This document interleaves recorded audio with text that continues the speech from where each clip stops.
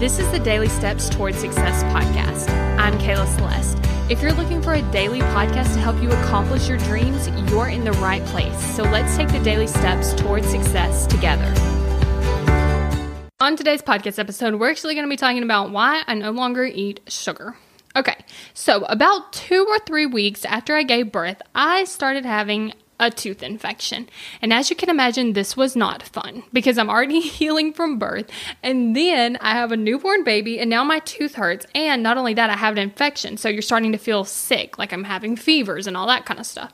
And so anyway, not fun. So I go to the dentist and it turns out that I needed root canals. Now, here's the issue with root canals is they did a study and 100% of the root canals that they remove are infected. So basically, when you get a root canal, you're more or less trapping a bacteria into your body because it's trapped in your tooth and it can't get out because it's sealed shut. Now, for optimal health, this is not ideal. And as you know, I'm always trying to be just a little bit healthier. And so what I ended up doing is I went to get another x-ray, like a 3D x-ray to make sure that I needed them. And then I ended up having to go pretty far to get the root canals. Like I think it was like a 3-hour drive. And so then what happened was I actually had another one of those gratitude moments that I was talking about in a previous episode, because how lucky was I to be able to go pay a little bit more to actually get a 3D x-ray. And then I was able to go all the way 3 hours away to get the root canals done. And so I was extremely grateful to be able to afford the things that I needed to actually make this happen. But the cause of this was sugar. And here's the thing. I had to get the 2 root canals, and I'm not going to go into all the dentist things, but basically I'm going to have to get these teeth removed and have replacements in if I want to get that bacteria out of my mouth, which is going to cost a lot of money. And so I'm no longer eating sugar because sugar was the cause of this, and I've learned my lesson. I have had enough sugar for my lifetime. And it's actually been extremely easy to get off the sugar. I've not ate sugar since I had the tooth infection. And this is why. It's because I had a compelling reason. First of all, I want optimal health. And this has made it where it's a little bit harder for me to be in optimal health because now I have to get these things removed. It was also extremely expensive for the money that I already paid to deal with this issue and the money that I will have to pay to get them removed and a replacement in. And so I don't want to waste any more money or time because you're looking at I had to spend all that time going to get the root canals. I had to spend all that time in pain and the ability to feel amazing. Like I did not feel good because I had a tooth infection. It hurt. And then I had to get it removed. So then that wasn't super fun. And so here's the interesting thing about sugar. There's no use for it in your body. Now you might be thinking, okay, but what about blood sugar? Well, there's fruit. Like there's other sugars, but I'm talking about processed sugar, like that comes in a candy bar or things like that. And so what ends up happening is there is no use for it in your body. So I want you to think about it kind of like alcohol. Okay, your body doesn't need alcohol to survive, just like it doesn't need processed sugar to survive either. And so in order to get off of a food that's extremely addicting like sugar, you actually have to go through the river of misery. So what this looks like is it's going to be uncomfortable to do it at first, but the more compelling of a reason you have, the easier it is. So for instance, I would want to eat sugar, but I thought of my compelling reason and was like, okay, I'm not doing that.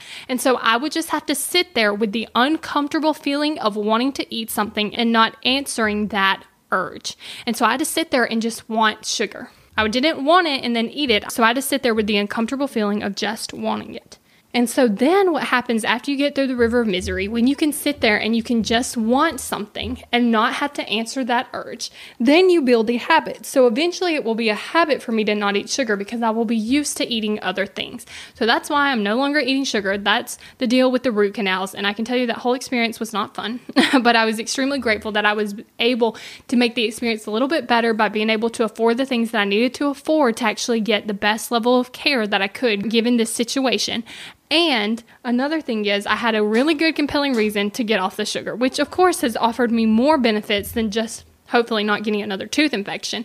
And that's that I have more energy because the sugar was really weighing me down.